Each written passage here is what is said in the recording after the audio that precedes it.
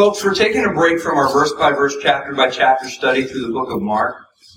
And this is going to be a little different today. This is more of a topical study as we're considering the power of the cross. And so we're going to read the events starting at Luke 23, verse 26. We're going to read through Luke 24:12, and then we're going to pray, and then we are going to consider the power of the cross. Luke 23:26. Now as they led Jesus away, they laid hold of a certain man, Simon of Cyrene, who was coming from the country, and on him they laid the cross that he might bear it after Jesus. And a great multitude of the people followed him, and the women who also mourned and lamented him. But Jesus, turning to them, said, Daughters of Jerusalem, do not weep for me, but weep for yourselves and for your children. For indeed the days are coming in which they will say, Blessed are the barren, wombs that never bore, and breasts which never nursed. Then they will begin to say to the mountains, Fall on us, and to the hills, cover us. For if they do these things in the green wood, what will they be done in the dry? There were also two other criminals led with him to be put to death.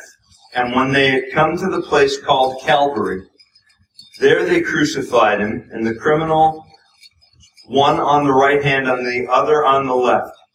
Then Jesus said, Father, forgive them, for they do not know what they do.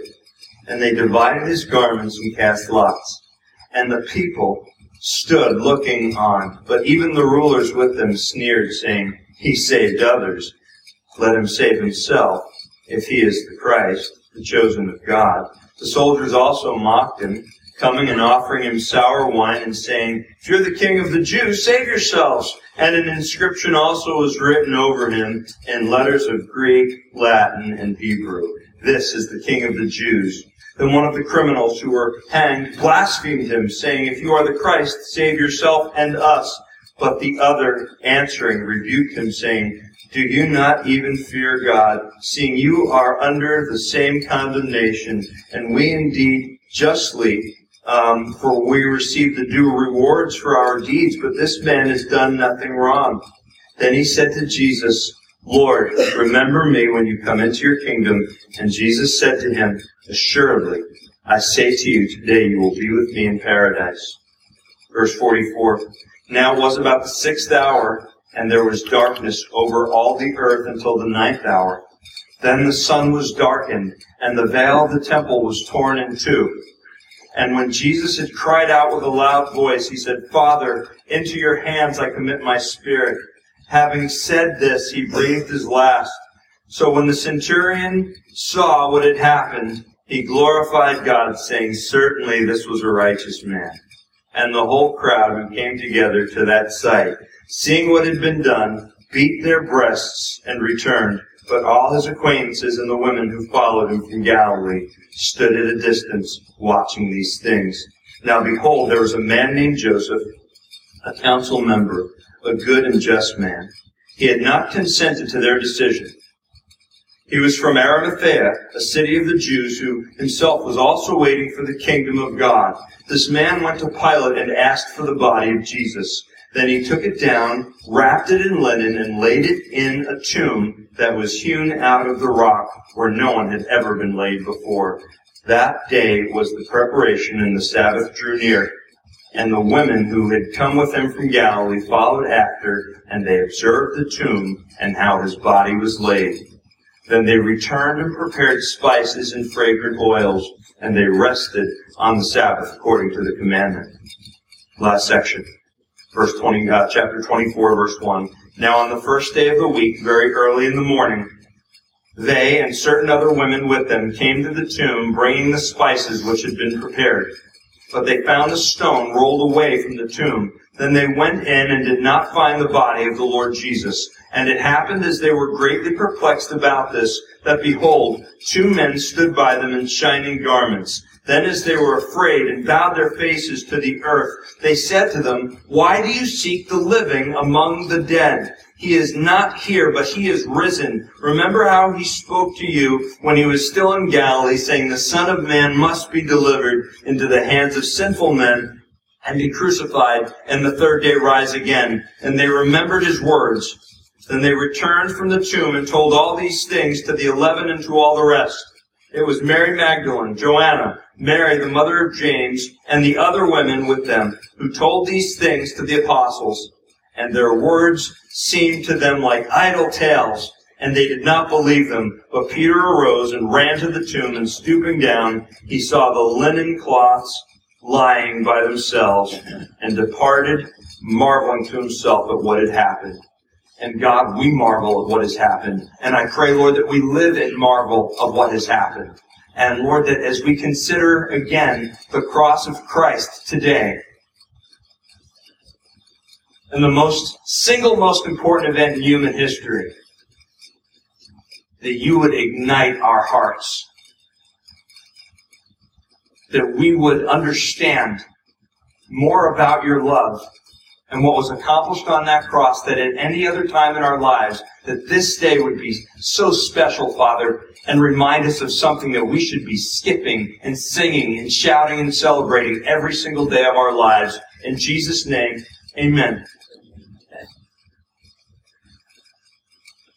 In nursing school, I was writing sermons. As they were teaching about the cardiac system, and they were teaching about the respiratory system, I would sit there, and rather than paying attention in class, I would sit there and I'd be writing sermons and meditating on Scripture. But those moments where I was paying attention, well, whenever they described a symptom, I felt it.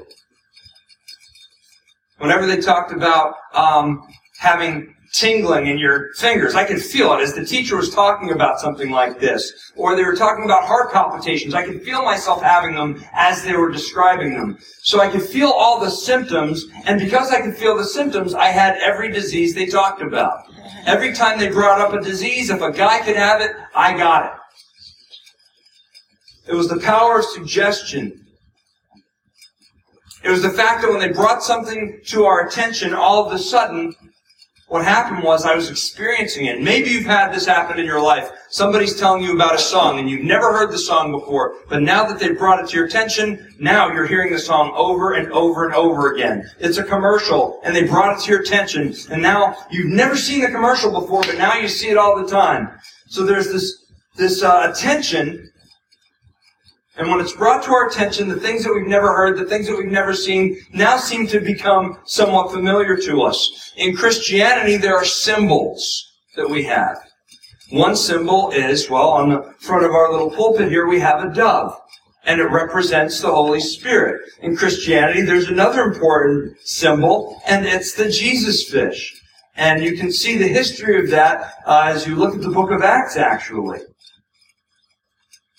But perhaps the most important symbol of Christianity is, in fact, the cross of Jesus Christ. Interesting that this symbol that represents us, the cross, it's an instrument of extreme torture, to be perfectly honest. And yet that's what represents Christianity. Such an important symbol that some of you have cross earrings. Some of you have crosses on your necklaces, on your t-shirts, on bumper stickers, on magnets, on hats. But quite honestly, as a Christian, well, the more we come to church, the more perhaps you see examples of the cross, maybe in nature, or maybe in school. Okay, when you take a look at math, we see a plus sign. That kind of looks like a cross, right? When you're taking a look in English class, you're learning your alphabet, the lowercase t, that looks like a cross. Even the uppercase t kind of looks like a cross in certain instances. But how many of you have seen pictures like this? There's a picture of a sunrise that we came up with. Do we have that? Okay. So some of you have seen that perhaps on Facebook, where some people can look at the sunrise, and the way that the reflection is, the way they take the picture, you can see the picture of a cross there. Sometimes you see it in nature. Next slide. Okay, this is something cool. Louis Giglio brought this out in a message that he prepared called How Great Is Our God. In your molecular biology books, because everybody has a molecular biology book, correct? Yeah. Or anybody have a molecular biology group. This is a cell adhesion molecule called laminin. And if you've ever heard him talk about this, this is fire, because this basically holds the cells in your bodies together. And so it's like little mini crosses throughout your whole body that are holding it together. And so this is called laminin. And so there are crosses in nature. Next picture. Okay, how many of you ever had your car towed? Okay, and you're thinking, oh man, it's like my car broke down, I'm not going to get to the place that I'm supposed to be. Then all of a sudden the tow truck shows up and there's the cross. God, you're still with me. Thank you. Thank you, Lord. And there's the picture of the cross. And those are the pictures that I'd come up with. What about utility poles? We've got utility poles. For many years we could see the utility poles in the shape of a cross. And when you were going down the road, you've seen these, right? And you can see crosses everywhere when we're honestly looking. And so, in Christianity, again, to be quite honest, the cross is an instrument of death. It's an instrument of hatred and darkness and defeat and torture and execution. Yet, at the same time, the cross of Christ is also a symbol for us of life and of love and of light and of victory and of deliverance and of salvation. And that's what we think of when we look at the cross. It's the greatest symbol of love that the world has ever known. And it's also the greatest symbol of wrath the world has ever seen. It proves to us without a verse that says it that God indeed loves the sinner but hates the sin. It's proof. That's the cross of Jesus Christ. There's a vertical component that shows us the connection between heaven and earth. There's a horizontal component that shows us that salvation is available to all to call upon His name from every tribe and every tongue and every nation. And so today we celebrate the fact that God sent His Son, that God actually became a man, lived a perfect life, made the ultimate sacrifice, and that now there's no one on that cross. And that's why we're going to talk about the power of the cross today. Even in the story we read, when you think about it, Jesus was beaten severely. He carried the cross, needed help carrying the cross, was nailed to it, placed in a tomb, and has risen from the grave. And we're going to talk about the implications of all this today. But there are three main points that we want to make in our message today about the power of the cross. And the first is this, is that when we think of the power of the cross, at the cross, what is available for the Christian is healing for our past.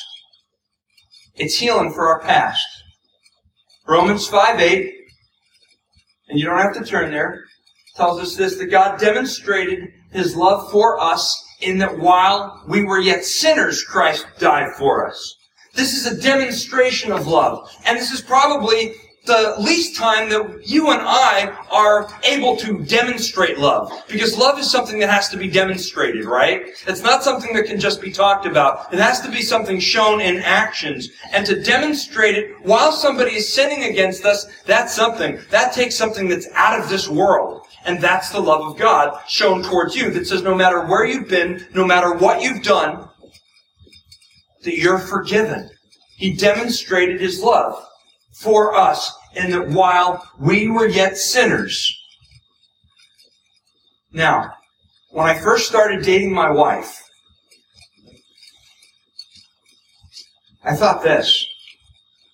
I thought if this girl really knew everything that there was to know about me, she would never date me. Amen. Amen.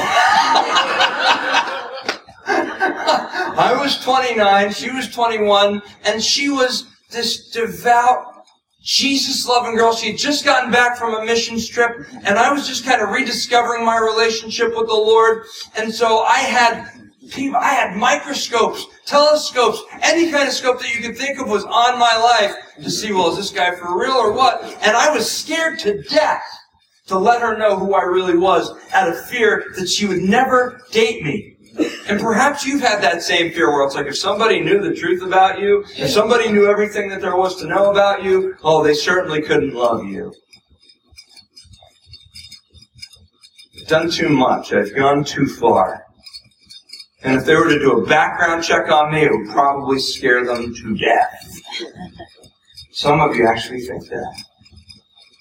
But the Bible says this, not while you were at your best, when we were actually at our worst, that's when God's greatest demonstration of love came towards us, in that while we were yet sinners. This is something called God's grace. It's His unmerited favor. And it says this, is that it makes us aware that God is aware of your past.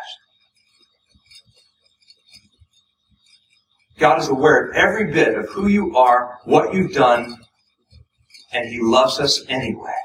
Does that not blow you away? Could we not just leave here today and just say, you know what, that's enough? God knows who I am, what I've done, where I've been, and He loves me anyway. God is perfectly aware of everything that you have done. I'm not going to ask you to turn there, but I'll turn there. It's the book of Acts, after God had called this terror named Saul of Tarsus. He knocked him off his high horse, literally knocked him off his horse. And now God told this man named Ananias to minister to Saul of Tarsus. But Saul was known for giving consent for the death of the Christians, for torturing them, for bullying them. And it says here in chapter 9 of Acts verse 10, it says, now there was a certain disciple at Damascus named Ananias. And to him the Lord said in a vision, Ananias. And he said, here I am, Lord. That's a good start. Right, when God says, hey, Ananias, okay, right here, present and accounted for, that's a good start, but listen, the Lord said, now the mission comes. Arise and go to the street called Straight, and inquire at the house of Judas for one called Saul of Tarsus. For behold, he is praying, and in a vision he has seen a man named Ananias coming in and putting his hand on him so that he might receive sight. Then Ananias answered, Lord, I have heard from many about this man, how much harm he has done to your saints in Jerusalem. And here he has the authority from the chief priest to bind all who call on your name. So what's Ananias doing? Ananias is saying, God, I don't think you know this guy, but I do. You might not be aware of his past, but I am. God says, I'm perfectly aware of his past. He answers and he says in verse 15, but the Lord said to him, go. For he is a chosen vessel of mine to bear my name before Gentiles, kings, and the children of Israel. For I will show him how many things he must suffer for my name's sake. Did God know who Ananias was? Yes. And does God know who you are? Yes. And can He meet you where you're at? I've got a book full of stories of men and women that He meets where they're at because He knows exactly who you are. He knows exactly what you're done. So it's at the cross we find healing for our past. First reason is because He's aware of every bit of who you are and what you've done. But the second reason is this. He heals our past in that we can learn from it and not live in it. This is important, gang. Because of some of the decisions that we might have made a long time ago, what's happening is some folks are like a record that's skipping and playing the same thing over and over and over again. And you can't move to the place that God is trying to bring you because you're stuck in the place of where you're at. Now, this doesn't have to be the failures. Lord knows we have them, and some of us live in our failures. It can also be the successes that we've lived in. Oh, but I accomplished this, and I accomplished that, or I failed at this, and I failed at that. And either way you toss it or turn it, what happens is that we're living in our past, and it's preventing us from experiencing what God has in the present. How many of you have missed that sometimes? How many of you, because you've been dwelling on the past, have lost something that God was doing right in front of your face? 2 Corinthians 5:17 says, therefore, if any man be in Christ, he's a new creation. The old things have passed. Behold, all things have been made new. Do you see Peter through the book of Acts saying, you know what? Oh, man, I felt like such an idiot. Here I was walking on the water. I took my eye off Jesus, and oh, what a fool I am. Or that one day when I was with Jesus, you just don't see Peter kicking himself all the time saying, oh, here I was, and, Jesus said, who do they say that I am? And I said, well, you are the Messiah, you're the Christ. But then I told him that he couldn't go to the cross, then he said, get behind me, Satan. Oh, I can't believe I said that. I put my foot in my mouth again. Do you see Peter beating himself up a lot in Scripture? No! Why? Because we're supposed to learn from it, not live in it, not dwell on it. There are some of you that perhaps have had these moments where you're saying, oh, I just can't get past the fact that I did this and I was so stupid. Truth of Scripture says we learn from it, we don't live in it, because if we confess our sins, 1 John 1:9, He's faithful and just to forgive all our sins and cleanse us of all unrighteousness, which means that we learn from it, but we don't live in it. Now, how do you know if it's something that you're learning from or if you're living in it? Let me give you a key. If you've truly repented of it, and if you've tried to make it right with others and God, and if you've truly repented and it keeps coming into your mind, then know that that is from the pit of hell. Satan loves reminding us of who we are, and he loves it when you stay there. He loves that. So I know it's cliche, and don't ever want to get into punchline preaching. I don't want to get into that, but listen. When he tells you of your past, remind him of his future. That's really simple, right? I know you've seen it on Facebook, and it's certainly not original, but it doesn't matter because it's truth. Because it's the enemy that continues to go after your head and your heart and reminding you of who you were, and you can't go any further than this. I see something different on the cross. That we're supposed to learn from it, but not live in our past. Listen, there's only one that's going to have scars in heaven, and his name is Jesus. He'll have the scars. Not you. So he's aware of your past. That's how he heals it. That's how the cross heals it. The cross also reminds us to learn from it and not live in it. But also, the cross reminds us of this, that we don't have to waste anything that we've been through. Don't waste any of it.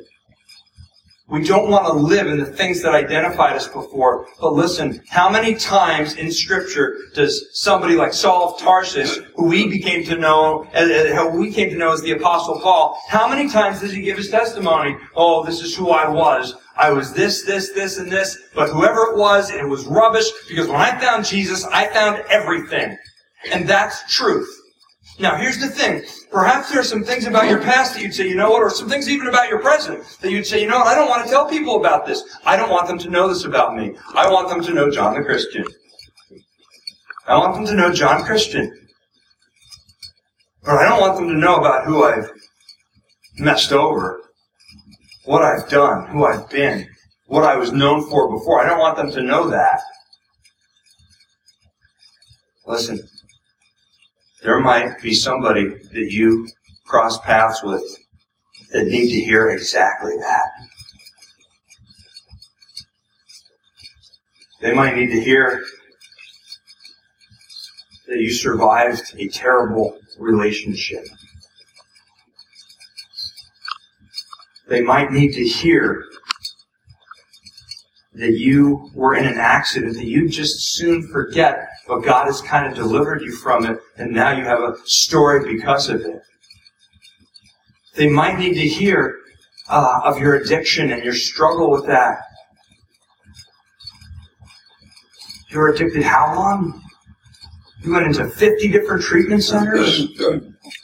And what happened? I've only been to 40. So maybe there's hope for me. They might need to hear where you're at and what you've been through. Because isn't that the truth of ministry? Don't you find that most ministries, most effective ministries, are birthed out of someone's pain? The loss you just as soon as not talk about. The battles that you've been through. These become the ministries. And so in that context, we understand that God does not waste anything that you've been through, and He can use it to further the matter of all of eternity by your story.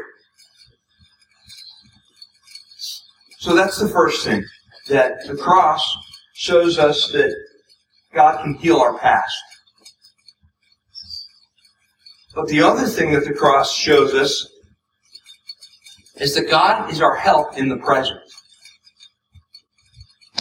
And if we ever forget what it is that He did for us on the cross, when we're going through something, we have a tendency to lose perspective. A lot of the time because emotions can cloud our vision, expectations can cloud our vision, and we get to a point where we can't see the forest for the trees. Or maybe I should say we can't see the forest for the tree, which He died on for you. Listen, I want to read this verse to you from the book of Romans. And this should really put it all in perspective. Verse 31 says, "If God is for us, who can be against us? He who did not spare His own Son, but delivered Him up for us all. How shall He not with Him also freely give us all things?" Do you see what it says? It says, if you realize that He loved you enough to send His Son to die on a cross for you, and you're sitting there in a situation where life is beating the snot out of you, and you've started losing perspective, then the first thing that we have to do is we have to go back to the cross. We have to get back there, because that's where everything gets put in perspective. At the cross, what's put in perspective is that I am a child of God. As the song says, no longer a slave of fear, I'm a child of the living God. And it helps us know that I can do all things through Christ who strengthens me. And it puts it in context. When we go to the cross, that verse is truly put in context. I can do all things through Christ who strengthens me. How's it put in context? Because so many times we take the verse out of context. Here you are at the 3-point line. All right, and you're getting ready for the game-winning shot. I can do all things through Christ who strengthens me. I think that kind of reduces the true meaning of the verse. I can do all things through Christ who strengthens me means this, that life is going to press in on you in the present. It might be health problems. It might be addiction. It might be financial. It might be everything pressing in on you. And what's at risk is the character of Christ. And you not depending on Him. I can do all things through Christ who strengthens me means this. That we can fulfill Christ's mission on this earth even when it seems like the gates of hell seem to be prevailing at times. When it seems like the enemy is coming at you with both barrels, it means that we can not only survive, it means we can be strengthened for the struggle, and in many cases delivered from it. It's our help in the present. But here's the thing, is that some of us have the enemy in your present situation and circumstance. Sometimes he's becoming louder than God. And that's when we have to get back to the cross to realize that He is our ever-present help in time of need.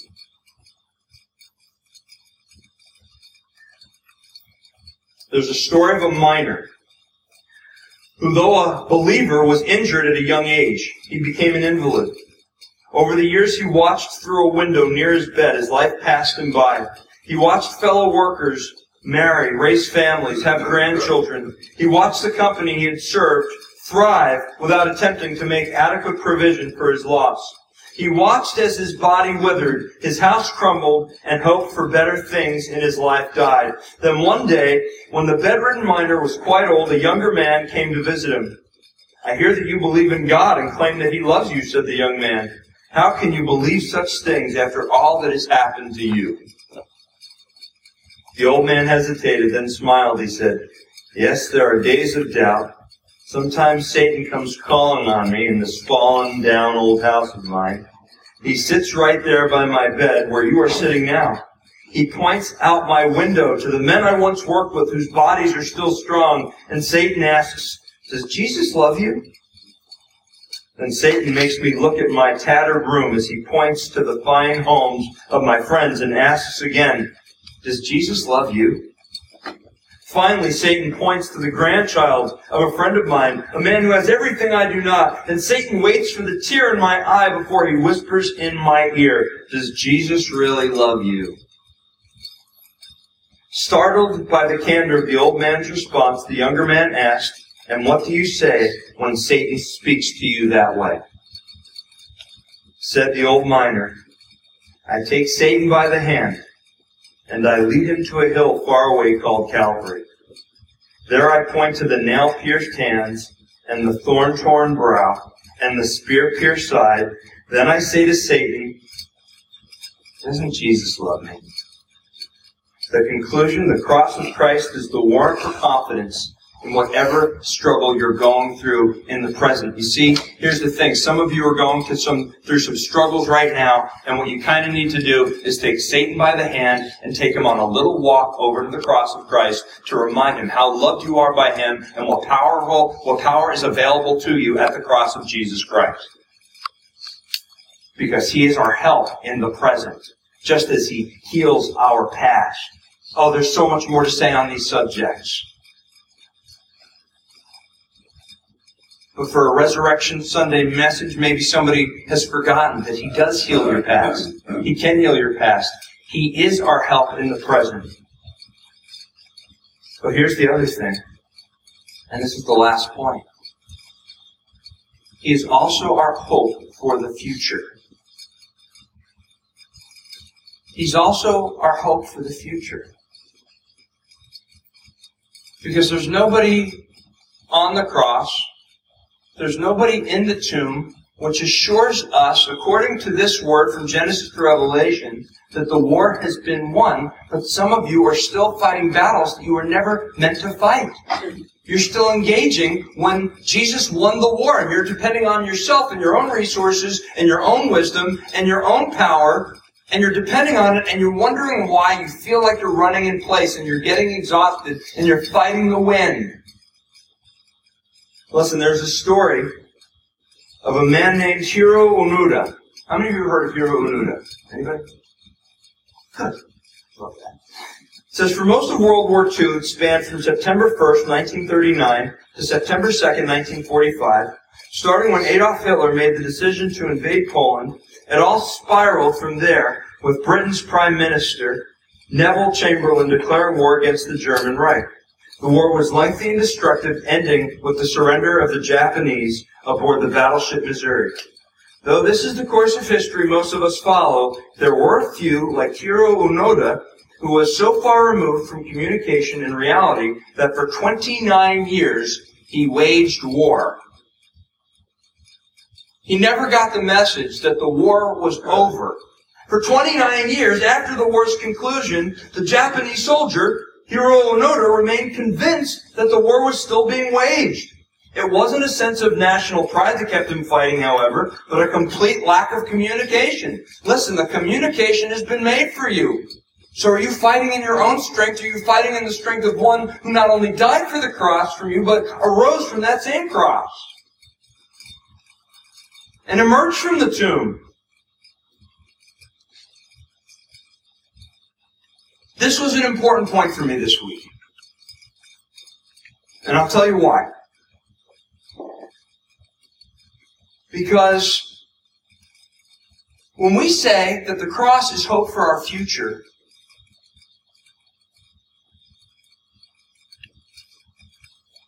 there is nothing more final than seeing someone take their last breath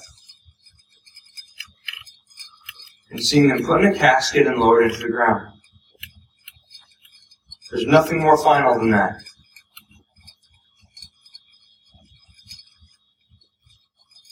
And if anything challenges our idea of hope and a future, it's those moments.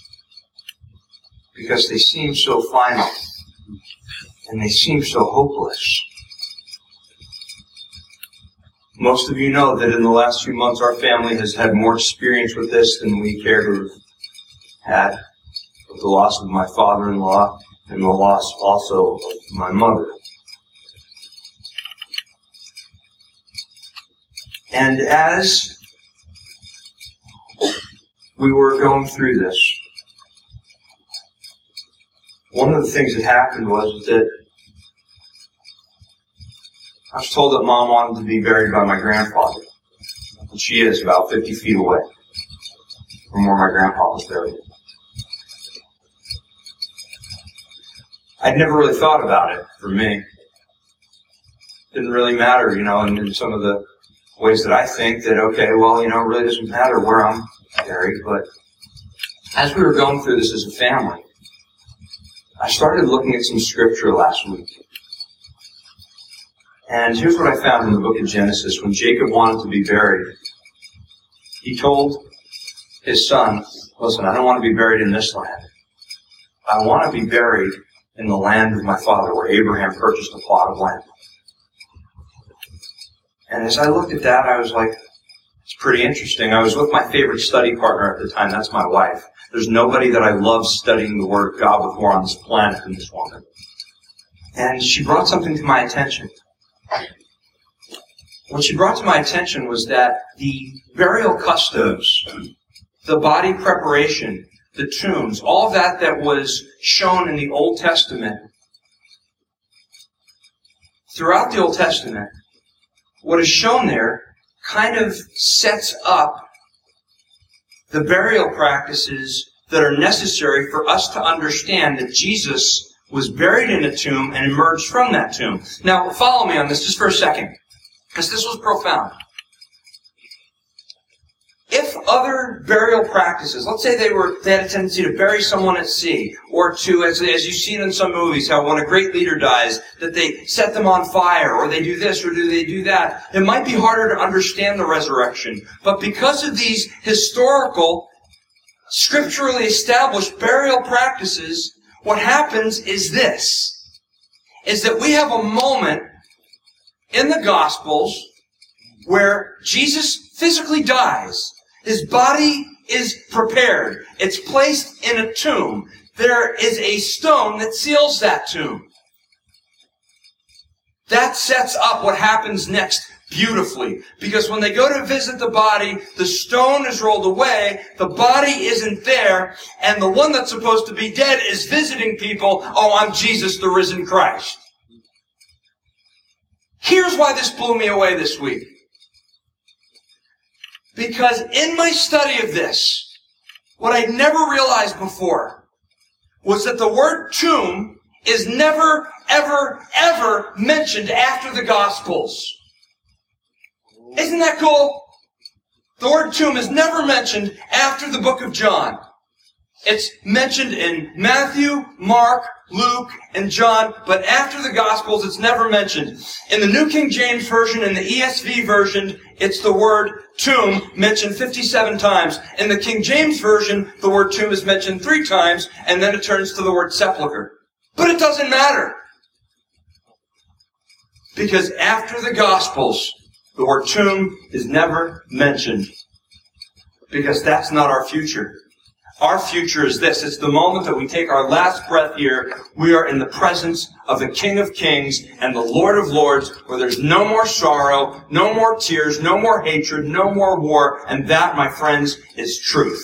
And that's right from God's Word. Right from God's Word. Look it up. I want to close you this morning with a story of a little boy that was lost. And as the little boy was lost, a police officer came up to him and he said, "Son, do you have any idea where you live, where your address is?" And the boy said, "No, I don't remember anything. Because I don't know the street name. I don't know the street number. I don't remember my phone number." And the police officer said, "Is there anything that you can remember that would help us understand where you live?" And the little boy shook his head, crying now. And through his tears he said, "Wait, I remember one thing. There's a church by my house, and that church has a cross on it." And he described what the cross looked like. And the officer said, "Oh, I know exactly where that is."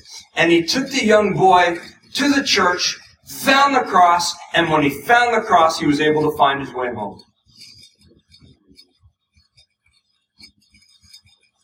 This is where the story begins. The cross of Christ. That's the power of the cross. It is healing for your past. It is help in your present. And it is hope for the future. If you've never been made right with God the Father through Christ the Son. If you've never had that moment where you repented of your sins, and if you walked in the door today and you said, you know what, Pastor, if I were to die today, I don't know what my eternal destination would be. Does that trouble you? I pray to God that it does. Because today that can change. Because the Bible tells us when we confess with our mouth that Jesus Christ is Lord, and we believe in our heart that God the Father raised Him from the dead, that we'll be saved. When we repent of our sins, we turn around from doing things the wrong way. We realize that there's a better way, and we turn around towards Him, and we ask Him to be the Savior of our lives. Today here on Resurrection Sunday that we celebrate, it's new life. And there might be somebody in this room that needs new life with the Father through the Son. And so we're going to sing a song, Lead Me to the Cross. Because that's where the relationship with Him begins. And if you have never made that decision in your life, we're going to give you an opportunity. Even if you're the only one that comes up, who cares? You're the only one that comes up today. Change everything. So we're going to sing the song, Lead Me to the Cross. I'm going to ask you to stand. We're going to pray in a moment, but if you've never received Jesus as your Savior, and today is the most important decision in your life, and it's right in front of you, and what are you going to do about it? It's a gift, you understand. It's a gift. Father, we love you, and we pray, Lord, that as we sing the song, even if there's one, Lord, that needs to come home today. Home is with you. We're assured of that eternity through the greatest love offering the world has ever known. The cross of Christ. So, Lord God, we pray, Father, that if even one person hears this today and says that it's time to turn around, today would be the day of salvation. In Jesus' name. As we sing, we're going to ask you to, anybody that wants to say this prayer, repent of your sins, and ask Christ to be the Savior of their life, come on home. Say a prayer with us.